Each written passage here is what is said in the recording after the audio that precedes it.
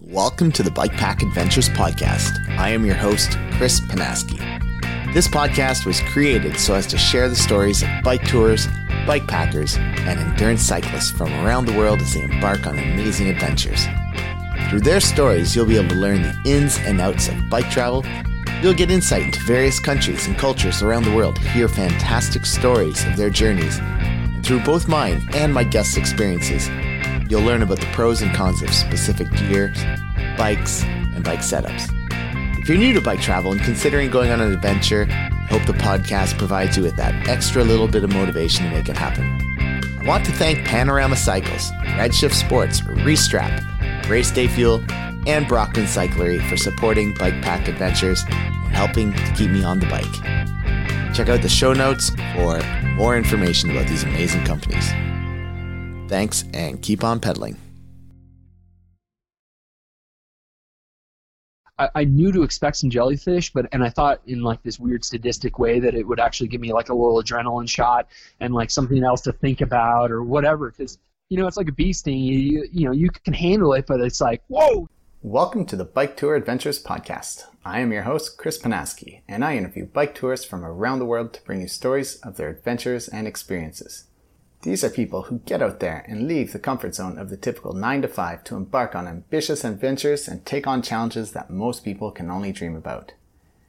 If you like what you hear today, please share this podcast with other bike tours you know or anyone else you think may be interested. If you want to get in touch, you can email me at info@biketouradventures.com or find me on Facebook and Instagram at Bike Tour Adventures. In episode 21 of Bike Tour Adventures, I'm speaking with Rob Lee, an adventurer that just completed the Ultimate World Triathlon. The Ultimate World Triathlon is different than a regular triathlon in that it involves 3 distinct events that would be completed in the same year. This isn't an endeavor that your average triathlete can do over a weekend, but is something that takes a massive amount of preparation and mental fortitude, as well as a little bit of crazy. Today's episode won't solely be focused on bike touring, as I do want to talk about all 3 events he completed and discuss how he prepared and planned for them. Rob has dedicated this Ultimate World Triathlon to gender equality, with the realization that gender bias is still a thing and a lot more needs to be done to address the inequalities that women face every day. Rob, welcome to the show.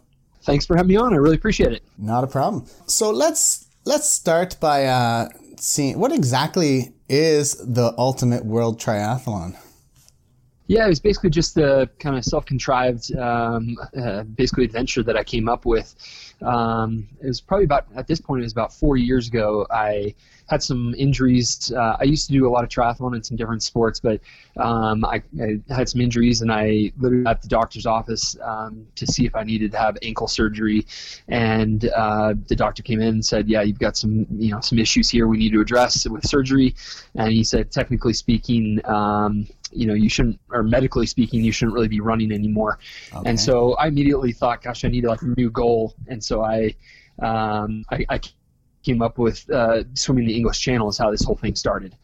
And so I really knew nothing about the English Channel, but I came from a swimming background, and so it was just this kind of thing out there that I thought could be really fun. And once I started researching it, I found out that it was called the Everest of swimming, and Everest was kind of on my, we'll call it bucket list as well. It was on the list of maybe something I'd like to do sometime. And so I thought, gosh, I wonder if anybody's ever done both, if there's all these kind of like, there's like blogs online and websites, and people try to compare which one is harder, and I thought maybe I can try to do them both and compare. But when I researched them, I found out that there was about, I think at the time there was 8 people who had done both, but they were all like at least a year or like 5 or 10 years apart. And so I thought, well, maybe I'll try to do it in the same year so that I can really have a comparison between the two.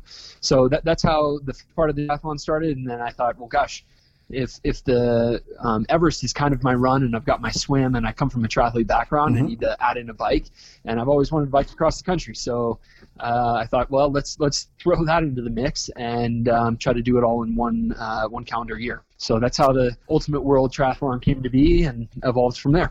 That's really cool. Yeah, I guess swimming the English Channel, how far across is that? Yeah, as the crow flies, it's 21 miles at its shortest distance. Oh, wow. That doesn't mean you're going to land at the shortest distance, and then also you have tides pushing you one way or the other. So when I finished, they've got a ton of different rules that we can get into a little bit, but I couldn't even wear a watch as one of the rules. And so my wife, who was on the boat, the support boat with me, she had the watch and she started it, and that watch said 28 miles when we were all said and done. So you definitely get pushed around a little bit, and you do kind of a big S curve across the channel as you go. Okay. So where are you from in the U.S.? So I was born and raised in Park City, Utah, and I ended up going to college in California at UC Davis. I actually swam out there, so definitely have a swimming background. But after college and a little bit of traveling, that kind of thing, I landed back here in Park City, and that's where I still live and work. Okay, I hear really, really good things about Utah, and especially mountain biking in Utah. Yeah, it's a pretty special place, and I definitely grew up mountain biking all over the time and all the time. I don't know the current count, but it's something like over 400 miles of single track around Park City. So as much as I ride, I can pretty much go out any day, and if I just kind of veer off course on purpose, I can probably find a new trail to check out. Oh, neat. It's awesome here. All right, so let's talk about each individual event you did. You started with the Mount Everest climb. So how did you prepare for this? I mean, in some fashion, I think I've been preparing for, a decade or in some way like my entire life as far as climbing bigger and bigger mountains. Okay. I guess it kind of goes back a little bit to the first really big mountain I did was Aconcagua, the highest mountain in South America, and it's just under 7,000 meters, 22,841 feet. Okay. And so I did that, and I felt pretty good for that elevation. That doesn't mean you feel good, but I felt like my body was performing pretty well compared to others on the trip. And, I attributed that to different things. I feel like I was in pretty good shape, but I also grew up, and like I said, I was born and raised here in Park City, which we're just under 7,000 feet here. So I think maybe, living at elevation certainly helped. Mm-hmm. But I think that kind of gave me the bug. I'd certainly done other mountains before that, but never anything, to that size. And then I also climbed Denali a couple years after that. But when we really started looking at Everest as a possibility, we signed up for Cho-Yu. When I say we, I'm talking about my now wife Caroline and I. And so Cho-Yu is the sixth highest mountain in the world, and it's only like 20 miles as the crow flies from Everest. So we signed up for that last fall, so just over a year ago, 2018, as basically a training mountain on an 8,000 meter peak to see how I did at those kind of elevations, because every little bit at those kind of elevations makes a pretty big difference. So we did Cho-Yu, and actually Caroline proposed to me at the summit of Cho-Yu just over a year ago, so that was a pretty special mountain to do. But we also got a look at Everest, and it was kind of like, yeah, that's something we want to try, and then kind of kept going forward with the plan of this Ultimate World Triathlon. So when you're on Cho-Yu, does Everest look that much higher, or you're just like, oh, it's not that much more? What's the feeling? No, it doesn't. It doesn't look that much higher. I mean, it's certainly a fair bit higher, but when you're standing on the summit of Cho-Yu and it's across the way, it's a little more dramatic than Cho-Yu. Cho-Yu, part of the reason we went there is it's kind of a pretty good training mountain to do for Everest, because you have the elevation, but it's not technically that difficult of a mountain. We actually both took skis up, and Caroline skied down the majority of the way, at least to snow line, and then I skied part of it and then took my skis off apart. And so anyway, I would say that you could definitely tell it was higher, but it wasn't like this is undoable, and it kind of made it feel like it was within reach for sure. Wow, that must be epic skiing down in the Himalayas, yeah. Yeah, so we were actually in Tibet on that, and when we went to Everest, we did the same thing. We went from the Tibet side, not the Nepal side, and that was a very conscious decision to do that. Okay. I think there's positives and negatives to going to both sides, but on the south side, there's some objective hazards like the ice fall that you really can't control, some avalanche terrain above you, and you've seen that in the past couple of years with some issues in those areas. But then also the number of people was one of our major concerns, and we didn't want to basically get stuck in a crowd of people. We wanted, a little more elbow room, if you will. Yeah. But also, on summit day when there's a little more technical climbing, obviously that can be a dangerous thing to encounter. So we consciously went from the north side, from Tibet. Okay. And is it hard to get visas and stuff to do the Tibetan side, or? So, like I said, there's some positive and negatives. It's probably, I don't know if it's harder or easier to get to. There's a couple of factors. We certainly had, I think it was something like 43 hours of like plane flights to get to Lhasa, Tibet, which is the basically the holy capital of Buddhism, where the Dalai Lama used to live before he was basically kicked out of China. Then it's like a 3-day drive. But on the north side, you can drive directly into base camp. So like cars can literally pull up to your tent at base camp at 17,000 feet. Whereas in Nepal, things are changing a little bit over there, but generally you have about a week walk into base camp. And I'm told that that's like one of the most beautiful walks/hikes you can do in the world anywhere. So there's that advantage, but I think a lot of people also get sick on that walk as far as GI issues and that kind of thing. So a huge part of climbing Everest is, being fit and all that, and going into it, but really staying healthy as you kind of approach the mountain and get on the mountain. A lot of people get turned around because they've got different health concerns, just GI problems, or they get cold, or they get the, what's the word I'm looking for? There was the Khumbu cough. The Khumbu cough isn't just for the Khumbu Valley. You can certainly get it at any high altitude. It's just a dry cough you can get, but a main concern of climbing Everest is just basically staying healthy. Yeah, because I remember hearing that, like, when you're, I think it might have been in a movie, and they're like, yeah, when you're climbing Everest, your body is dying, and it's just a matter of, like, climbing up and down the mountain before the dying takes over. Yeah, I mean, even at 17,000 feet, your body is really hurting. But once you get into what's called basically the death zone, they call it the death zone, basically because your body is just merely staying alive. And it's trying its best to do that, really. But if you get sick, or let's say literally, like if you cut your finger or something like that, that cut's not going to heal, because all your body is doing is trying to send all of its energy to like the vital organs, basically, to keep you alive. So part of the thing is going up high and basically acclimatizing to these super high elevations. But once you get up there, before you go to your summit push, you want to come back down and let your body slightly recover and feel a little better before you have to go back up. And then it's a little quicker push the second time, or sometimes people do 3 or 4 pushes or whatever, so that when you get up high, your body is acclimatized, but also healthy and ready to, have this physical challenge of going to the highest place on earth. Okay. I think you guys chose a good year too to go from the north side, because the pictures I saw of the lineups on the south side, I believe it was the south side. I must have saw lineups. It was like a traffic jam. Yeah, that photo was right below the summit there, and that was on the south side, basically the line coming up, and that was, if I recall, that must have been on May 23rd.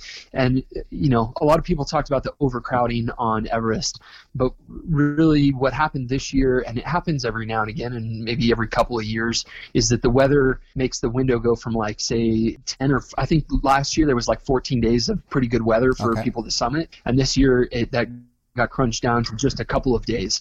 So that means that the 1,000 people that are on Everest all tried to summit on like these 4 or 5 days, but it wasn't the 14 days. And there was really one main day that people went. And so that's when that photo that you saw in the New York Times was published. On the north side, there was certainly some backup as well. And, there was, on the north side, there was about 200 climbers that summited this year. And on the south side, I think it was about 600 that actually summited. So we got about a third as many people, but it's actually more technical on the north side as well. So there's sections where people slow down and you get stuck behind people.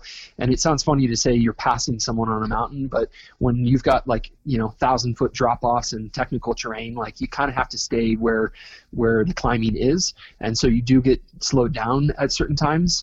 But we got up to Camp 2, which is at 25,000 feet on our side, on the north side. And you can see everyone moving up the mountain. And so what we did was we made a conscious decision to not go up the next day to Camp 3 and then go for that summit the next day. And the reason we did that is we just knew there'd be too many people on the route, and we didn't want to have to deal with traffic jams. And inevitably, when you have a lot of people on the mountain, you're going to have injuries and people who aren't necessarily fit enough to be up there or whatnot that need help. So we just waited one extra day at 25,000 feet, which is really hard to do. Is like, you're on Everest, you're going to try to summit, and you say, oh, let's just like stay in our tent and stare at the inside of our tent walls for an extra 24 hours or so. Right. It's not something you want to do, but for our safety, we decided to wait a day, and that really paid off. And when we summited, there were other people going that day, but it was basically our team and a couple of very small teams, so we were able to work our way around most of them, and we had the summit pretty much to ourselves as a team. Oh, that's so cool. And I guess it's quite dangerous too. Like, I mean, if somebody else can take you out, they have an accident and it just could take out several people, right? So that's part of the reason to wait, I guess. I think like anything, you have to be cognizant of your surroundings, and that means your natural environment, but also the people around you. There's not a ton of places around that, someone else is going to fall on you and you're going to have a problem, at least on the north side. There's certainly a few spots, but on the south side, there's probably a few places like the Lhotse face where if someone falls, they're literally going to fall like right back on you. But, it's more the speed you're going and having to slow down for people who are maybe less experienced, or there's a lot of different factors because they may be less experienced in the terrain, okay, or just can't handle the elevation as well, or they may be at different oxygen flow as well. Every team, and some people pay a lot less to go on Everest, and then they get a lot lower oxygen flow on summit days, so they're going to move a lot slower. So you get stuck behind certain people in the technical spot, then you're just going to have to wait for them. There's no way around them. And we did have some situations like that where we had to wait a little bit, and then we actually had to kind of climb around on some really technical terrain at what's called the third step, which is I think that's about 28,500 feet. So you're super high doing some like technical moves, and you got to watch out for rockfall and all those kind of things. But most of it is just there is kind of like one main route up the north side, one up the south side. There are other routes, but probably 95% plus of people are on those two routes. So if you are getting slowed down, it's going to affect your entire day. So we were just being cognizant of that. Okay, cool. Tell me about your wife. I mean, she's quite the climber. I've looked her up a little bit after researching you, and she sits in climate summits and stuff, and like she's pretty well renowned. So why don't you tell us a little bit about her? Yeah, she's amazing. I guess I should say that, right? But no, she really is. We got engaged just over a year ago, like I mentioned, and we actually got married in the middle of this whole Ultimate World Tri. But she is a professional ski mountaineer. And so I appreciate that. Thank you. So she's a professional ski mountaineer, and what that means is basically that she climbs everything she skis. That doesn't mean she's never taken a chairlift or anything like that, but generally, you can think of like a backcountry skier, but she's looking for big steep lines, maybe first ascents or first descents, and skiing basically all off piste, or for the most part off piste and that kind of thing. But that's kind of part of her career, and then another major part of her career or brand or passion and interest is climate and environmental activism, and generally just social activism, to be completely honest. And so yes, she's been to Washington D.C. probably half a dozen times to talk to senators and representatives and different groups about the environment. And she was just out there speaking on a panel, which was a pretty big honor. She was speaking on that one with Jeremy Jones and some of the POW. Yeah, I think that's one I saw. Protect Our Winter folks. So that's a huge part of what she does, and I think a lot of people appreciate that, especially me, because I care about the environment as well and these social issues, and she's somebody who really stands up for these issues and talks about them, because they're not always easy.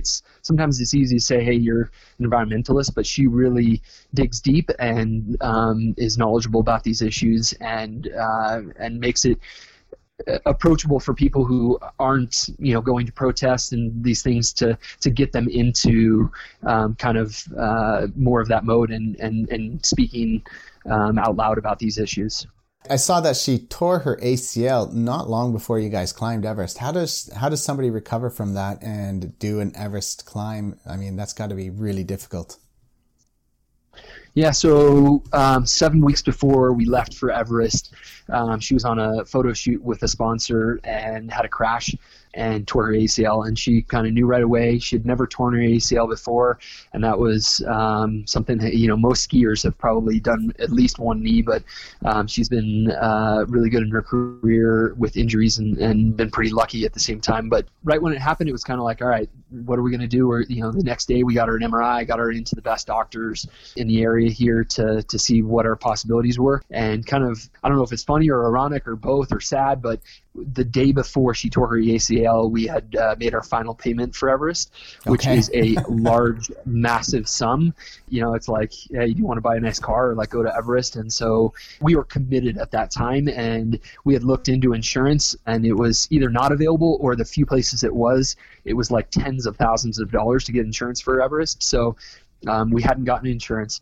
So basically we talked to the doctors and physical therapists, and they said, hey, look, if the ACL is gone, your meniscus is mostly intact. So we think that if you rehab your knee in the next 7 weeks and feel good moving around before you go, that you can at least give it a go. You can at least try to climb Everest, like with a brace for some stability. But when you lose that ACL, you're not going to necessarily do the ACL any more damage. It'd be more that if you had some meniscal tears or something like that, you could have other knee issues, or it could lock up or something like that. And so she had a little bit of meniscus tear, but it was very minor. And so they basically said rehab it and give it a go. And we honestly didn't have another option. I say we, but because I just felt like we did this as a team. But she didn't have another option, so we figured, hey, let's get her to base camp.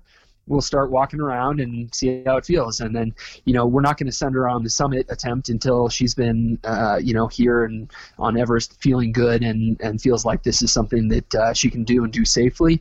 And, you're there for weeks on end. And so when it was time to go for the summit, she felt good. And so she went for it. And I think she handled it really well. I guess like everybody has to be making that independent decision, right? Like if she wasn't feeling it and she said, no, my knee's not ready, like you would go summit, she would wait. Or if you were sick, not feeling great, she would go summit and you would wait out, that kind of thing? Yeah, exactly. I mean, we try to talk a lot about it as far as, making sure that you are feeling good, and that includes her knee, but just in general, your body and your mind are feeling good and ready to do this kind of thing.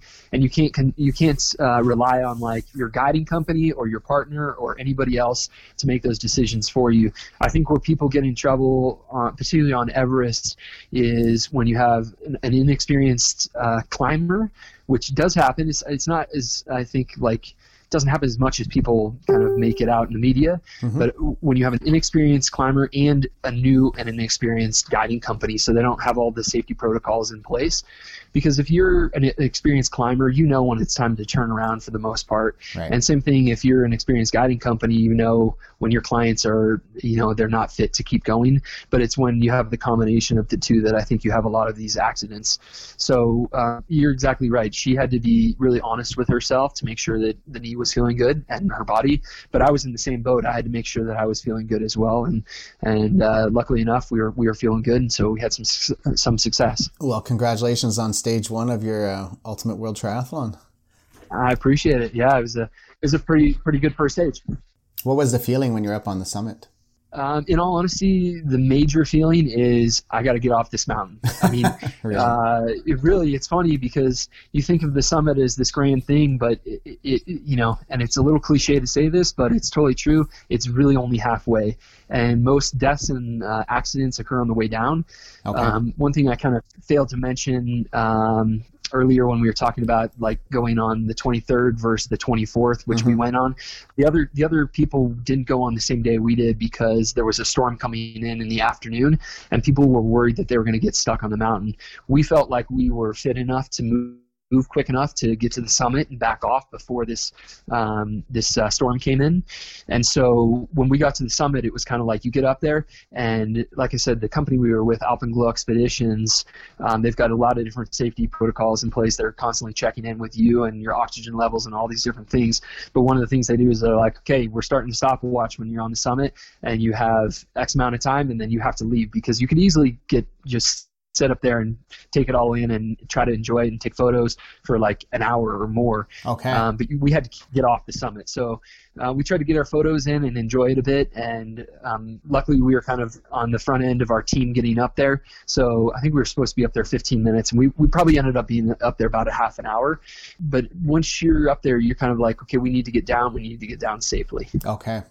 And is it a big summit? I mean, because if there's so many people going up, I mean, it's got to be pretty big area-wise, right? Like decent sized? It's not really. I mean, there's some areas that you can kind of work around and stand on, but I think people have said it's like the size of like 2 ping pong tables, something like that. I mean, there's some areas where it kind of rolls over and you could kind of go over there, but you're not going to be on a fixed line at that time, and there's going to be like massive exposure. There's also, there might be some flags floating around from the summit, or like there's other people around. So when you've got your crampons on and all these kind of things, like it's not really a comfortable place. Like you're kind of huddled in with these other people, and honestly, it's really hard to try to get like a good summit photo because there's all the people, and it's hard to take in the whole like landscape and everything else. So that's why I say like the summit is kind of, I mean, it's the goal, but the goal is really to get down. And then like when you're there, it's a little hectic and you're kind of like, okay, let's try to enjoy this and try to get some photos and then like get the hell out of here. Awesome. All right, let's talk swimming. Let's do it. So you already told us why you decided to swim the English Channel. It was something you were interested in really, and you had hurt your ankle. So I guess to me, I'm like, you could have swam like Michigan instead and not had to go all the way to England or France. Yeah. Yeah, I definitely could have. It's probably, honestly, part of it's the name, part of it's you're like swimming from one country to the other. And I think there's just kind of the allure of the English Channel, to be honest. There's something about it that called to me. Everyone asked if there's sharks. There were no sharks. So honestly, that's a part that calls to me too. Yeah. I'm like super afraid of sharks necessarily, but like when you're swimming in the ocean and there's sharks around, it definitely crosses your mind, especially if you're in the water for hours on end. So those kind of things appealed to me, but I really knew nothing about it. And there may not be sharks, but there are a lot of jellyfish, and the water's quite cold. And what I didn't realize, like I made my mind up at the doctor's office, sitting on the table, like I'm going to go swim the English Channel before I knew anything about it. And when I looked into it, I literally didn't even know some of the rules. And the major rule is that you can't wear a wetsuit. Not that I would have wanted to wear a wetsuit, but I didn't know the temperatures or anything. So the water temperature is around 60, 61 degrees, depending on the time of year. It's anywhere, I mean, from when people swim it, anywhere from about 59 to like 63 degrees or so. That's around 15 degrees Celsius. So that's pretty chilly. Yes, thank you. Yes, absolutely. Yeah, so nice and chilly. So I literally spent like a couple of years trying to acclimatize my body to handle the cold water, because I had to sign up with what's called the boat pilot, the boat that takes you across, and the captain who takes you across, he's called your pilot. Yeah. And they book out on the English Channel like 2 to 3 years in advance, especially to try to get a decent slot as far as the week and the tides and all these different things. So I had signed up for it probably 6 months after I was on that doctor's table or so, and I spent a lot of time in really cold lakes swimming and trying to acclimatize. And then because I don't have those lakes or an ocean or anything to swim in the winter, I have like basically a horse trough in my backyard that I fill up in the winter and fill it up, and then it freezes over at night. I go out with a hatchet and chop it up and then jump in that guy for just a couple of minutes when I do that, anywhere from like 3 to 15 minutes to try to like get ready and used to the cold water. I think I saw that on your Instagram recently too. You did it just the other day, didn't you?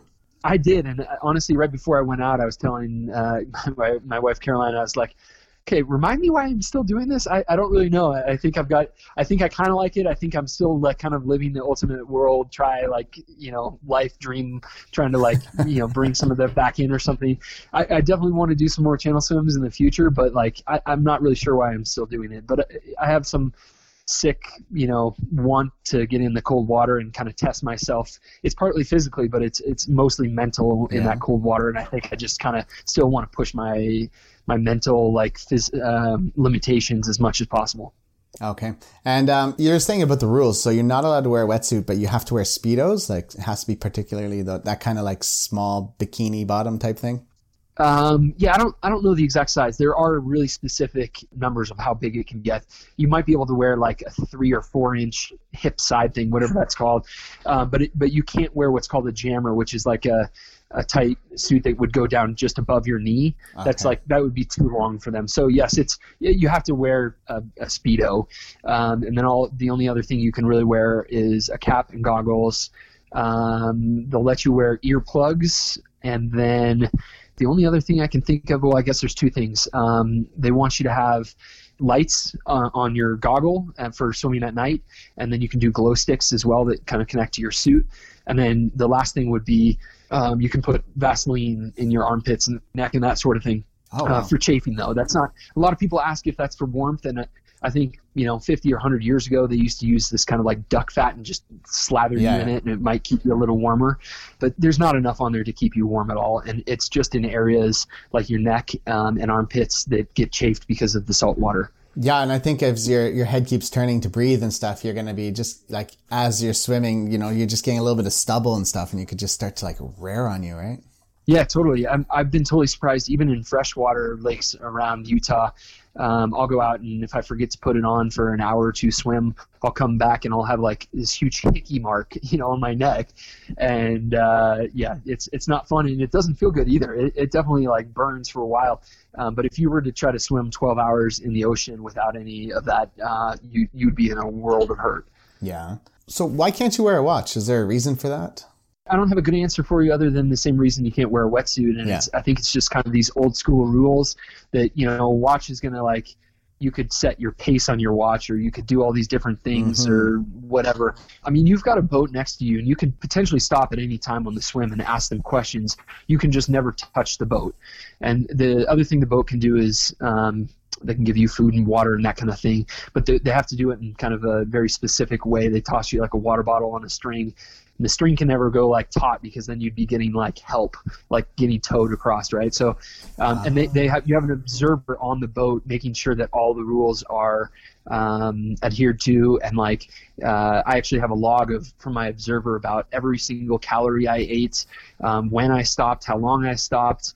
If I did take some ibuprofen at like hour 5 because my shoulder started hurting, and he noted every little tiny thing that happens along the way. Okay, what kind of food did you eat? Is it just like energy gels and stuff, or like obviously it's not a ham sandwich, but...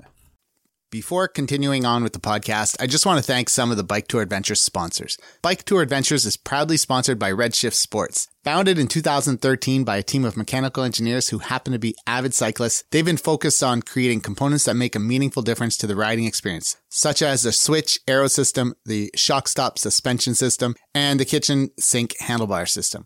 I've been using the dual position seat posts paired with the shock stop stem since 2020 and have nothing but great things to say about their products. Use the checkout code BTA15 on their website to save 15%. Beginning in 2010 with environmental sustainability as a main focal point, Restrap has been in the bag making business for quite some time. Having used their race bags since 2021, I find their holster system and magnetic buckles to be extremely effective and truly unique. Use the checkout code BTAPOD10 to save 10% at checkout.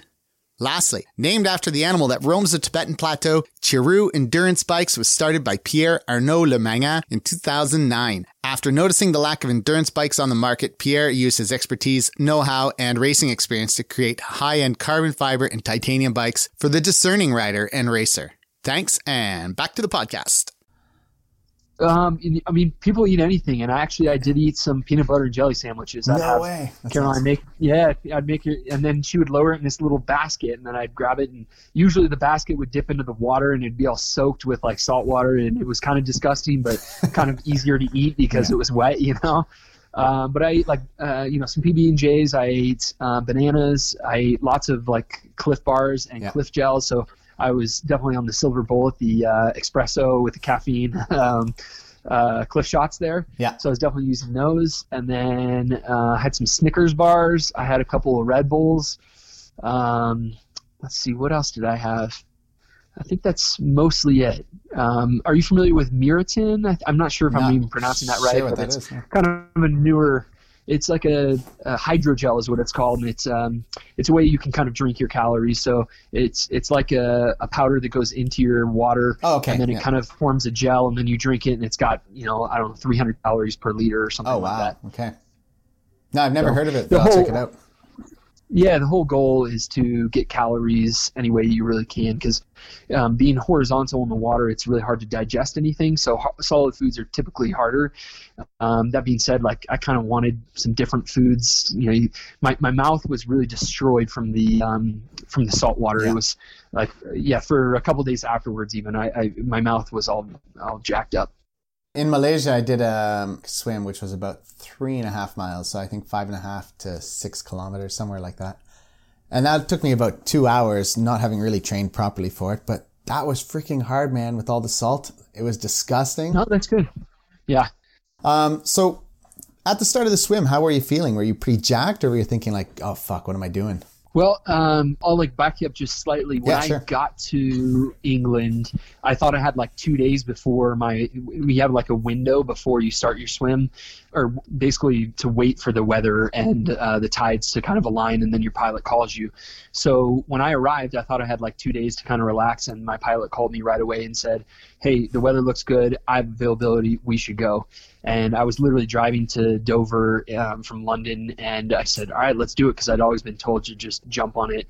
And then I hung up the phone, and I was like, first of all, I felt like total crap. I thought I maybe picked up a bug on the plane or something like that, and I was super tired. I was trying not to fall asleep on the way to Dover.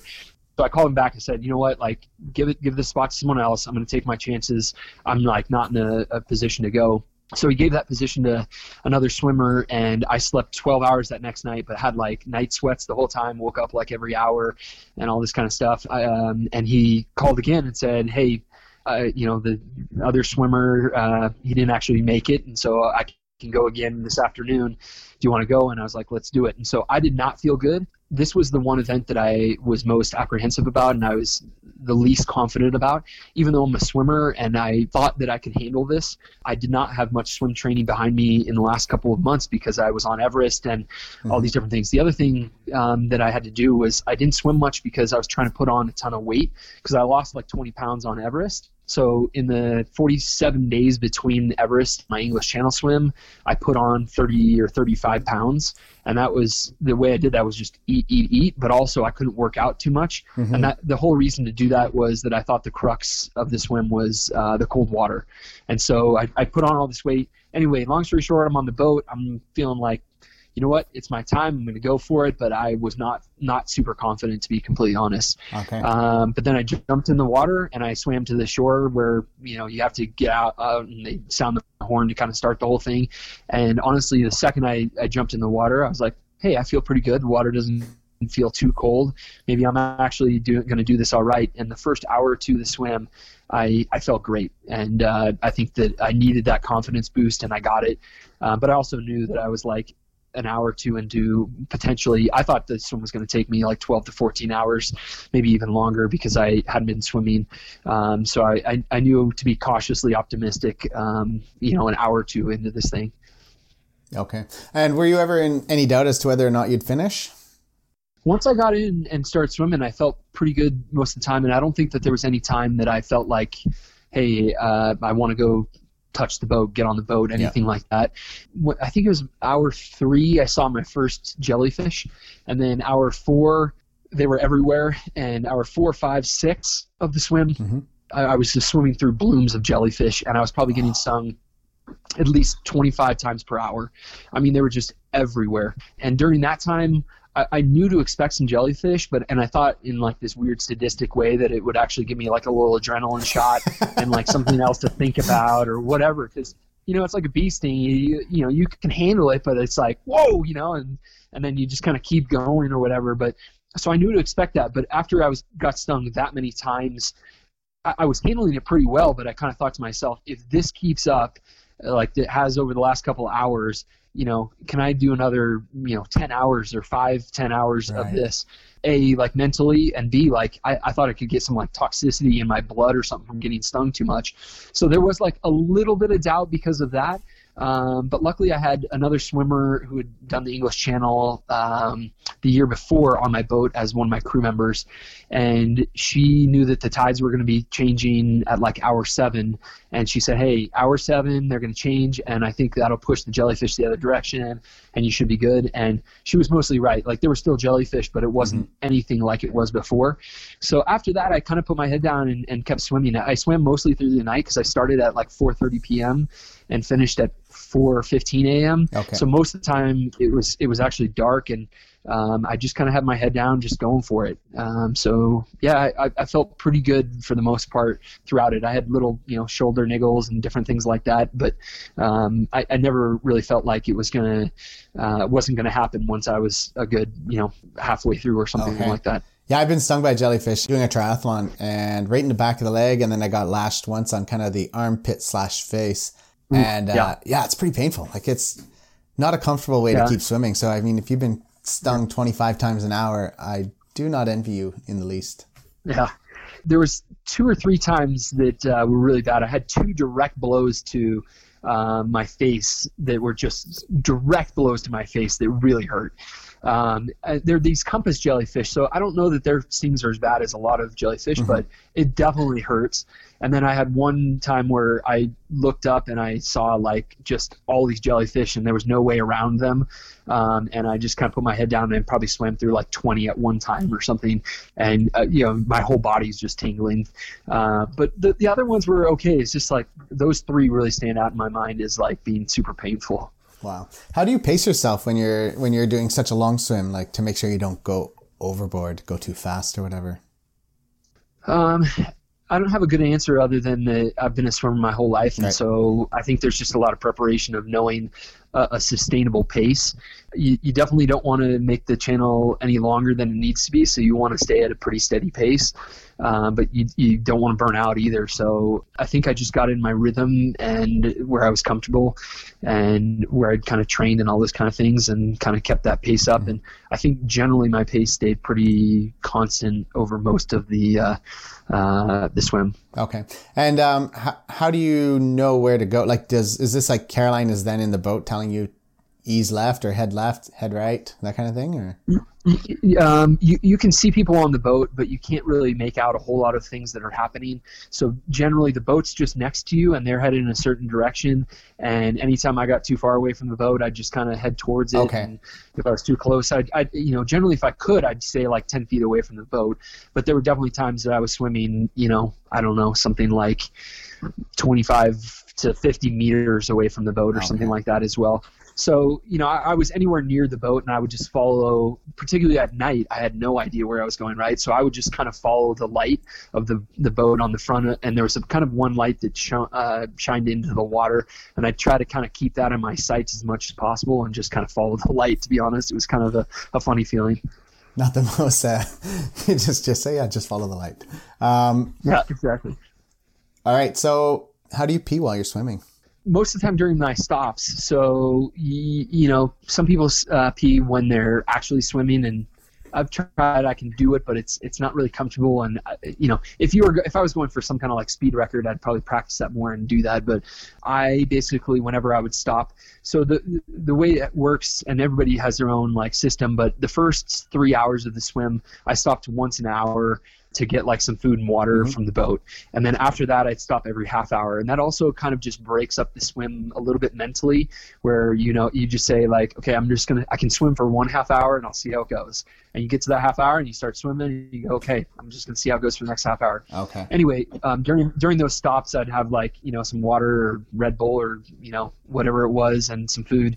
And then I'd usually take a pee. And surprisingly, I took in a lot more fluids than I was expecting, and maybe that had to do with the salt water and other factors, but I peed a lot, actually. So it actually slowed me down a number of minutes because I would have to stop and pee. I didn't have to, but I was like, I'm going to be much more comfortable, so I would just sit there and pee for a minute.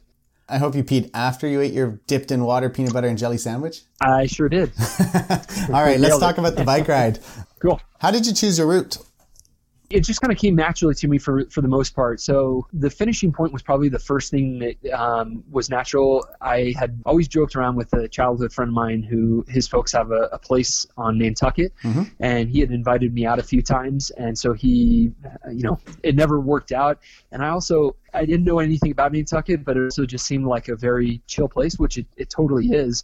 But, being kind of a little hyperactive that I am, I was like, I need to like be tired when I get there. So I'd always joked around that I'd ride from Park City to Nantucket, and then I'd be tired and I just want to sit around on the beach and do nothing. Right. And so when I was thinking about a place to end, it just kind of came naturally to end in Nantucket. As far as the starting place, and the general route, I didn't. I knew that I wanted to go through the mountains because I'm from the mountains. I bike in the mountains, and I just thought it would be more scenic, and I wasn't trying to go for time or anything like that. So one of the things I wanted to do was go over the Going to the Sun Road in Glacier National Park. Okay. And so I started looking around and talking to some different folks. A friend of mine, Darren Alf, the bicycle touring pro, he's written a bunch of books, and I talked to him. He introduced me to Adventure Cycling Association, the ACA, and they have a route. I don't know if it's technically their route, but it's called the Northern Tier, and it starts in Anacortes, Washington, just north of Seattle. Okay. So I got on that route, and I generally rode that route from Anacortes to about Fargo. There was a couple of times that I got off of it for one reason or another, weather, or I just thought there was a better route, or there was road construction and different things like that. But I was probably on it for 80% of the way to Fargo or something like that. And like I said, that was mostly because I wanted to go north because of temperature, like the weather in the fall. I wanted to be in the mountains, and I'm just a mountain guy and that kind of stuff. And then from there, from like Fargo, I wanted to go through Rochester, Minnesota, because that's where Caroline's from. So I'd never been there, and I kind of wanted to see what that was all about. I wanted to go through there. She still has a brother that lives there, so I wanted to do that.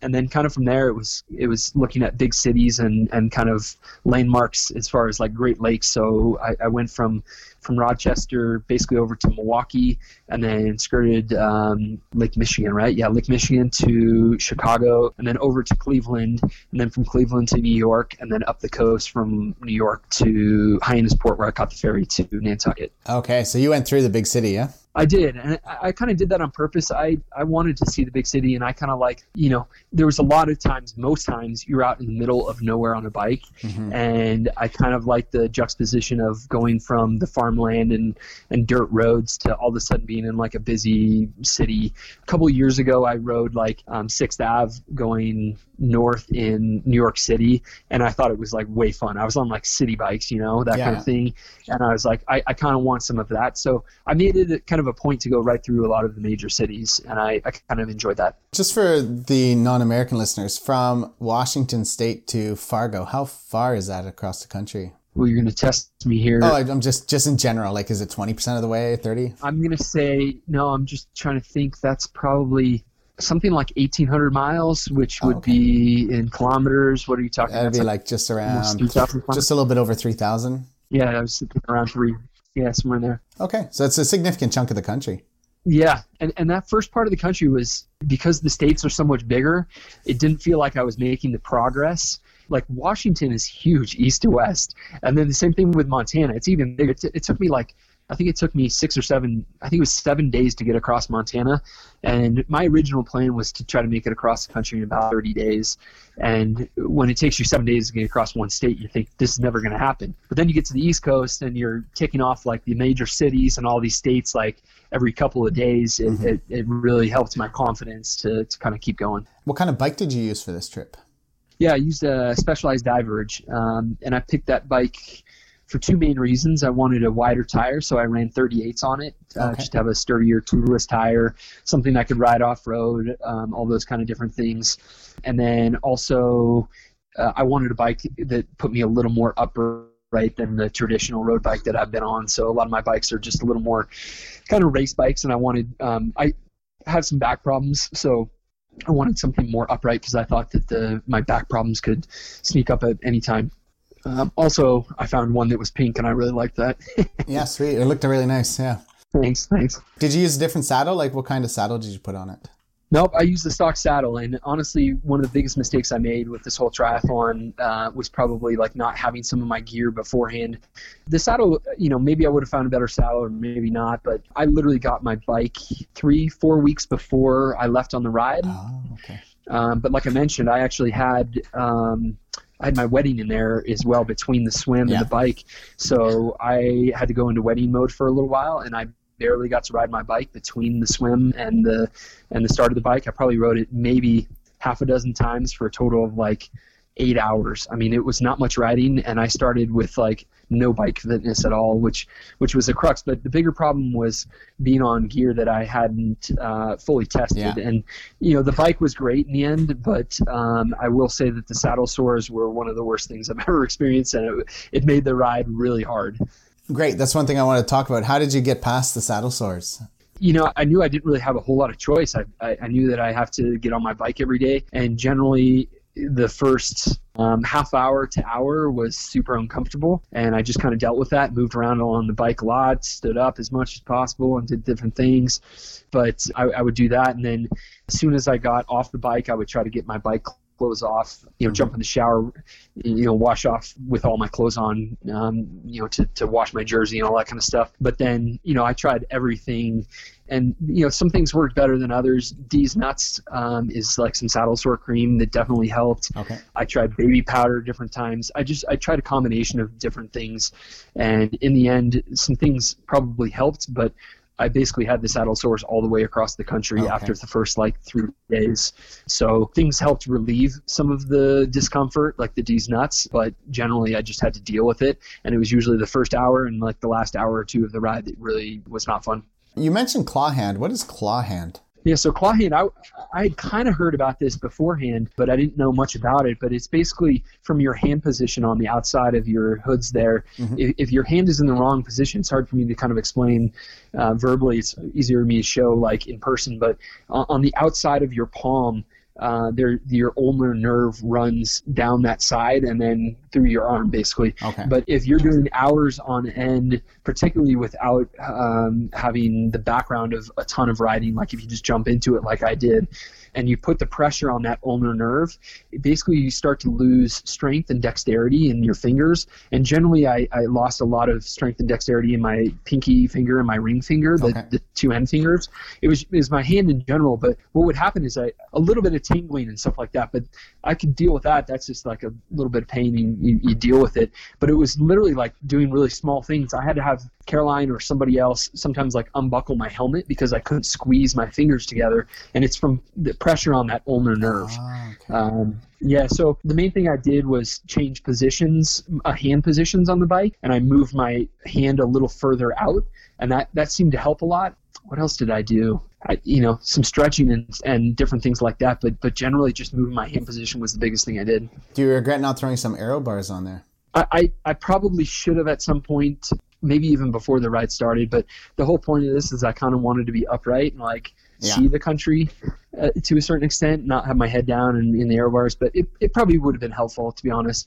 It sounds funny, but I also kind of had my bike set up. I had this little lunch box out in front, and I kind of had that, and it would have messed up getting into there because I had I had my treats, food and stuff like that, my GoPro and stuff like that in there.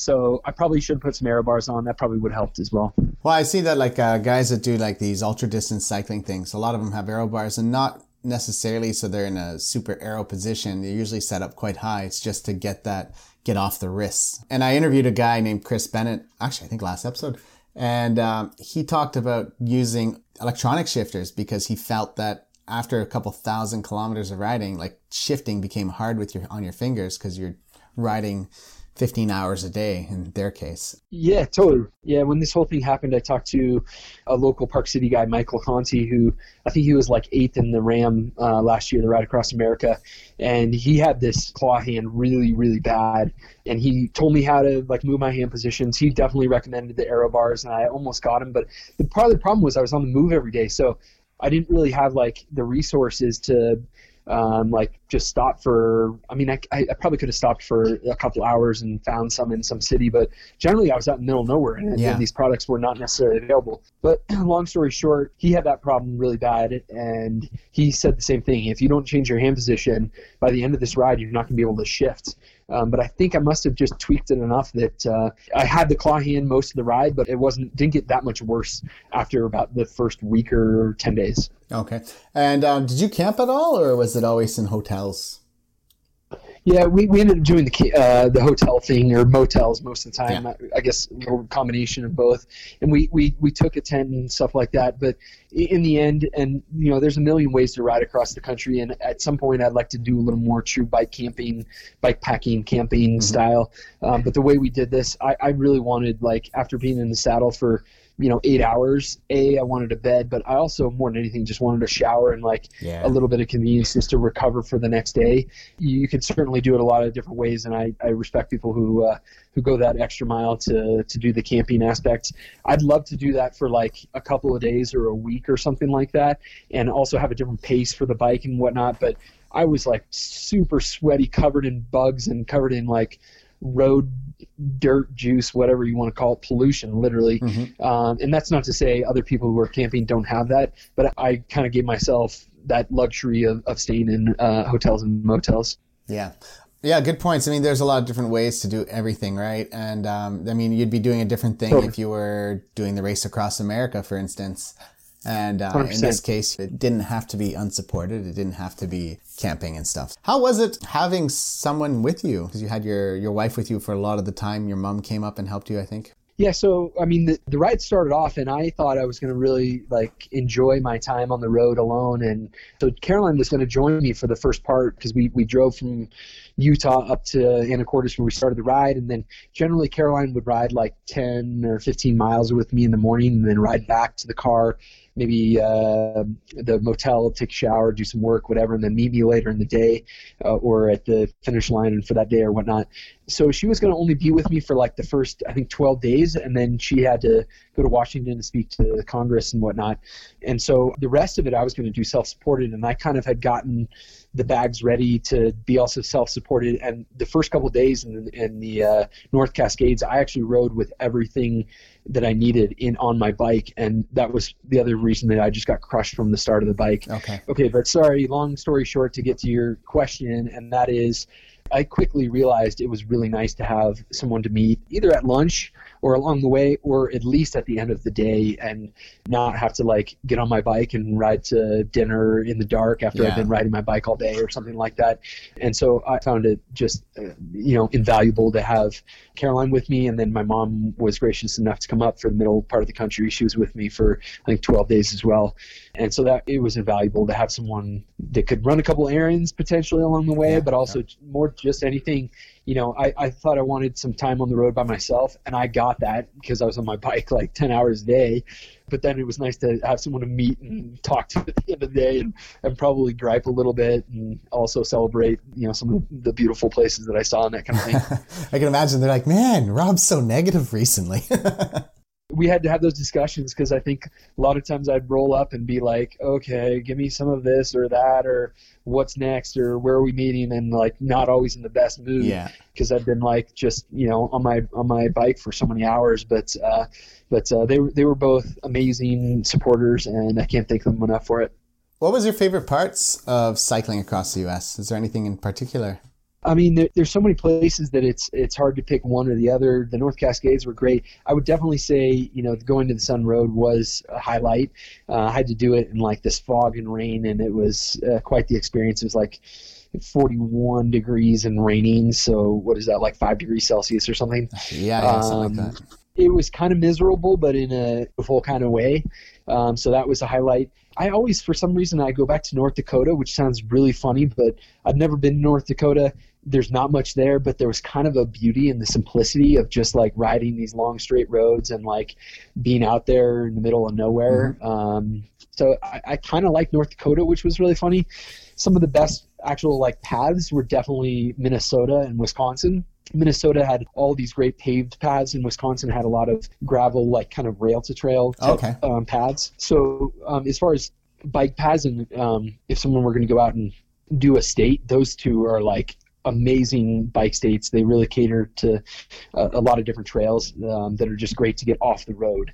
So I really enjoyed that. And then, once I got to the East Coast, it was kind of cool to do some of the cities and that kind of thing. But I think the highlights were definitely like maybe Glacier and Minnesota, Wisconsin. Those were both great. So. All right. What about the lowlights? Probably hate to say it, but like New Jersey was not fun, partly because one day I kind of took 2 half days in New Jersey.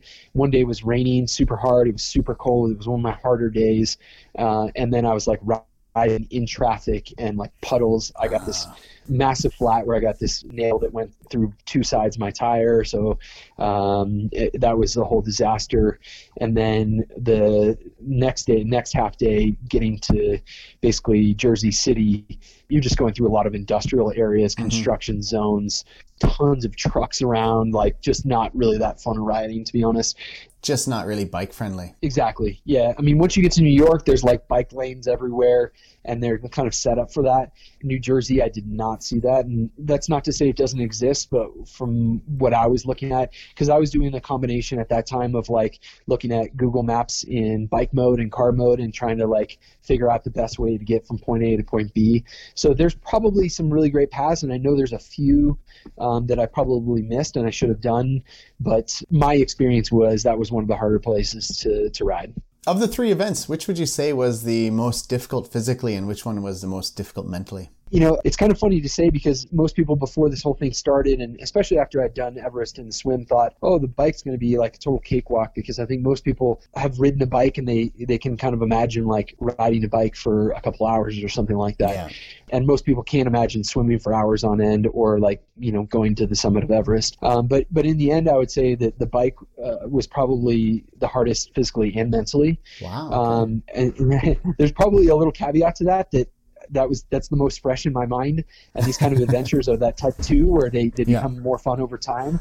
So already, like, the bike has become much more fun as time has gone on. But like Everest seems like it was like all, fun because that was now 9 months ago or whatever it was. And I have to like go back and watch videos of like how much my face and my body changed and like listen to me talking and think, oh my God, yeah, there was times that it really hurt. But even with the bike being the most recent, I would say, it was just a relentless activity. Every day I had to get up and ride my bike that many hours. As far as the muscles, the mental kind of like stamina doing it by myself. I mean, I had Caroline there for parts of it as far as the riding, but generally I was riding by myself. Yeah. So doing all those miles by myself was mentally draining as well.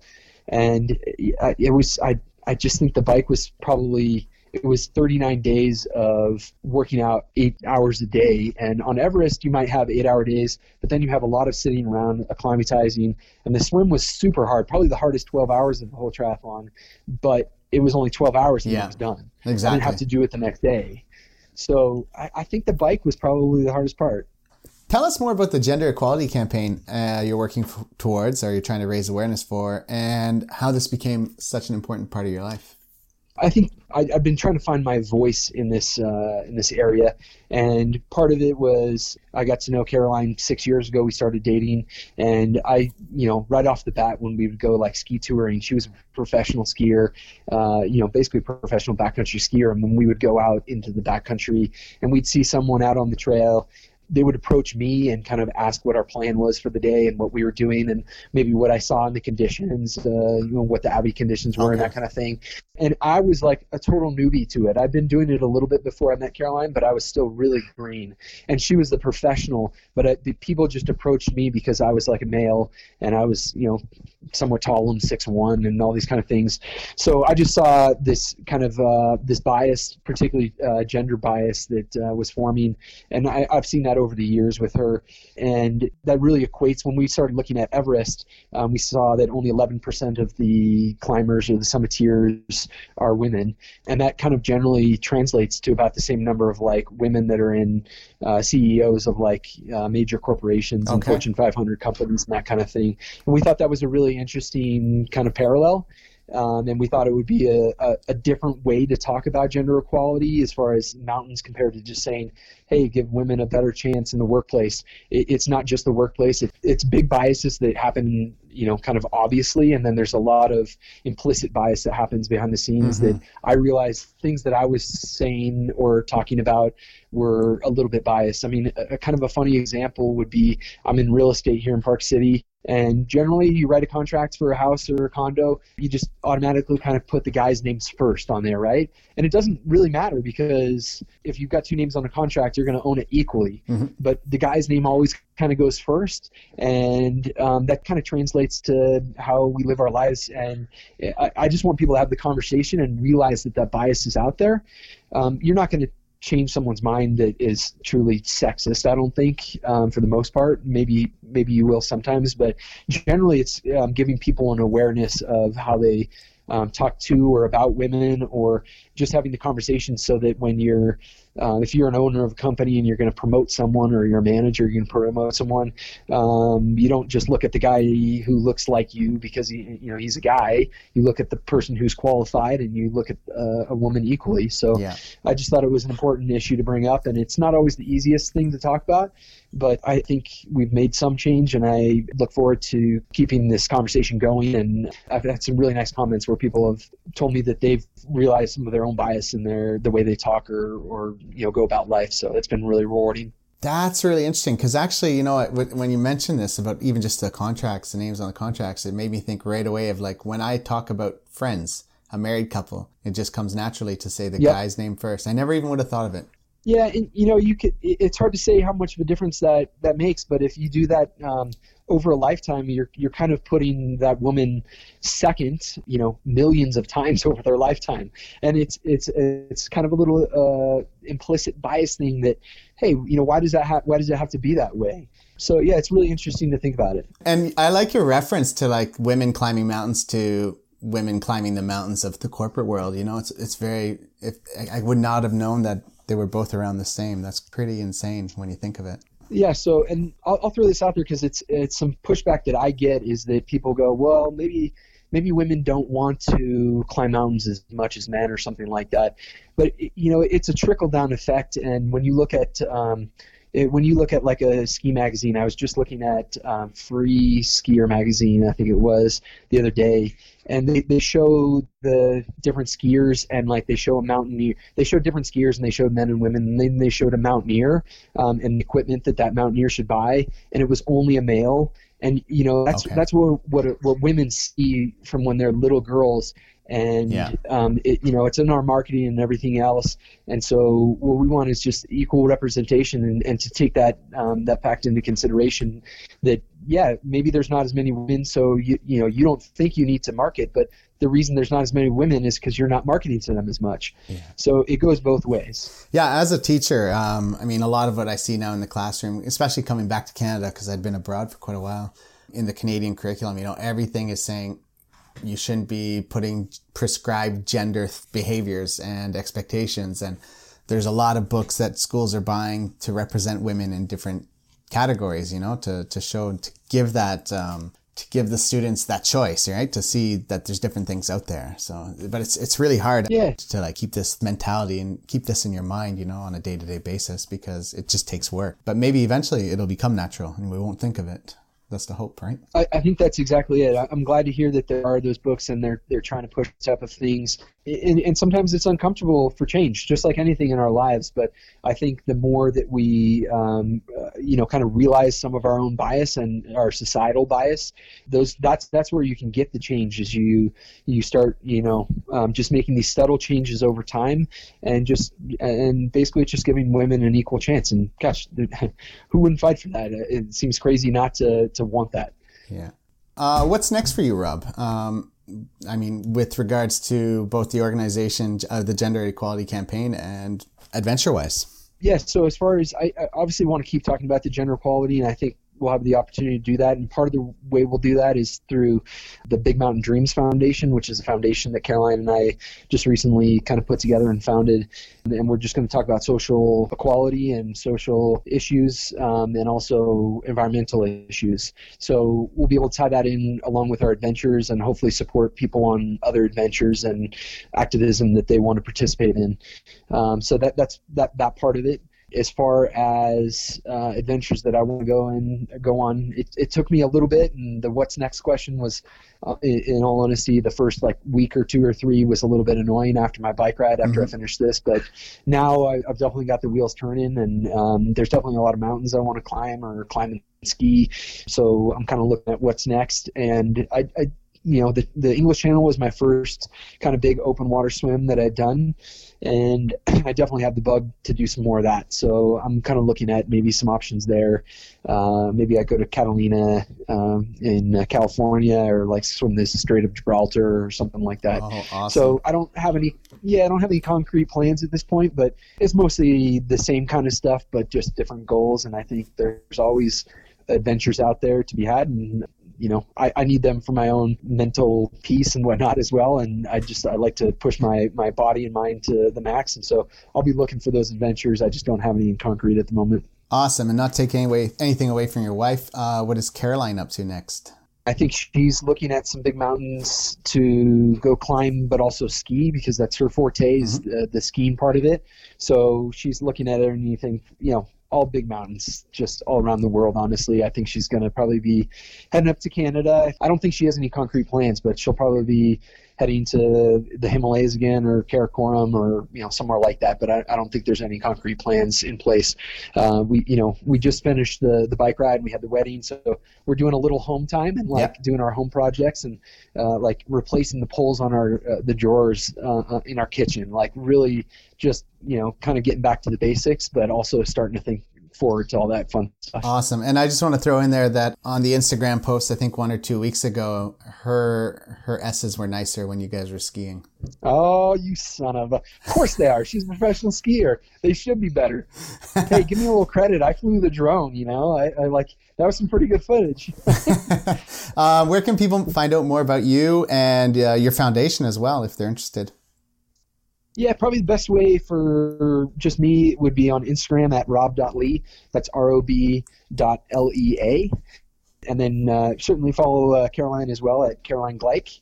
And that's Gleich. And then our foundation is bigmountaindreamsfoundation.com. If you go to that right now, actually, right when you come up, there's like implicit bias disruptor. So it's a couple questions that you can ask yourself about like how you talk in this world and talk to women or talk about women, and if you might have some of these biases that you could work on. So that's definitely in there, and I would go check that out. I think probably tonight, actually, I'm going to post a short film that Fat Tire did on my Instagram about the World Triathlon. It's a really short film. It is excellent. Yes, seconds. I saw it. Oh, I appreciate that. Yeah, I posted it in my stories, I think, but I'll post it on my my Instagram page either today or tomorrow. And that's just a really quick, like 3-minute and 30-second, and talk about the triathlon, but also about the gender equality part of what we were trying to accomplish and talk about. Awesome. And do you see yourself writing a book or anything about this? Yeah, maybe. I'm not a huge writer. I like to take a lot of photographs, but people have talked to me about it, and what I probably need to do more than anything is just sit down with someone who can ask questions and get a lot of this stuff on paper, even in the total raw form, because as you know, things kind of change over time. Like I said, like the Everest is so much more fun right now than it was like a couple of months ago. It's just because you tend to remember all the good parts. So yeah, I mean, there's a possibility that there's nothing in the word works. I was really happy that Fat Tire was able to support me on this film, and I actually kind of want to do a little bit longer film if possible, something more in like the 20-minute version. So if there's any video editors out there that want to work on a project together, definitely hit me up. I mean, I imagine it's pretty expensive to do all these 3 things that you did, and how much of a part did sponsorship play for in that? I had a very nice sponsor, Fat Tire, that pitched in a little bit, but honestly, that was kind of a last-minute thing, and as much as I appreciate their support with not only the film, but a little bit of a financial support there as well. That was my only sponsor. I've got some loose relationships with some companies where I got some deals on things like that. Okay. But generally, I paid for this on my own. I did a GoFundMe page, which I was a little kind of like back and forth on, a little worried about, but a lot of people wanted to support me in our community here in Park City. We've just got a great community. And so I was able to raise, I think about $10,000 in that, which was incredible. But honestly, most of this was self-funded. Yeah, I have a buddy who climbed Everest, and he said it costs like 50-60 grand kind of thing. So it's not cheap at all, huh? Yeah, I mean, honestly, yeah, Everest is anywhere from about 45 grand to over 100 grand, and ours was not 100 grand, but it was on the higher side of that. But we also knew that we were going with a company that had all the safety measures in place to make sure things were good. And you get a couple of bonuses like Wi-Fi and stuff like that, which I know sounds silly, but we wanted to make sure that we went with a company that was experienced, had a good safety record, all those kind of things. I would definitely recommend Alpenglow Expeditions if you're looking at this. It's more money, but when you're talking about Everest, I don't think you pinch pennies. You make it work one way or another. So that's what we did. I could just keep going, so I better just stop now. Guys, if you want to hear more about Rob Lee, you can check him out on Instagram or go to the foundation page. Rob, thank you so much, and all the best with everything in the future. Hey, really appreciate it, and thanks for reaching out and having me on the podcast. Excellent. Bye-bye. All right, thanks so much. Bye. In the next episode of Bike Tour Adventures, I have the chance to speak with Pablo Espitia. A recent graduate from University in Florida. He decided to embark on a 1-year bicycle tour from Portugal to China. With a passion for geography, sustainability, and the environment, Pablo shares his experiences on the road and talks about how things have changed for him and how he has changed and grown throughout this past year. Tune in next week to learn all about Pablo. If you enjoy these podcasts, please subscribe on whatever podcast app you're using. It helps with just getting out there and becoming more visible to others. As well, you could share with friends and other bike tours that might not be listening. Just share with them and tell them about it. Word of mouth goes a long ways, especially in the biking world. Also, you can check out www.biketouradventures.com to access the podcasts, the blogs, and everything else I'm slowly building up there. And if you have any questions, feel free to drop me an email through the contact or check me out on any of the social media apps, Instagram, Facebook, YouTube, whatnot. Anyhow, have a Merry Christmas, Happy New Year's, and keep on pedaling. Bye-bye. This podcast was recorded Wednesday, December 11th, 2019. I want to end the show by thanking all my listeners once again for the emails and comments I regularly receive from you. It really helps motivate me and keep me going with this project and to continue sharing people's amazing stories.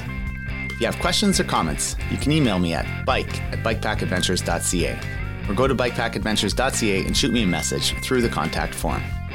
You can also check out the webpage for past podcast episodes, bikepacking routes throughout Canada, blog posts, videos, and touring tips.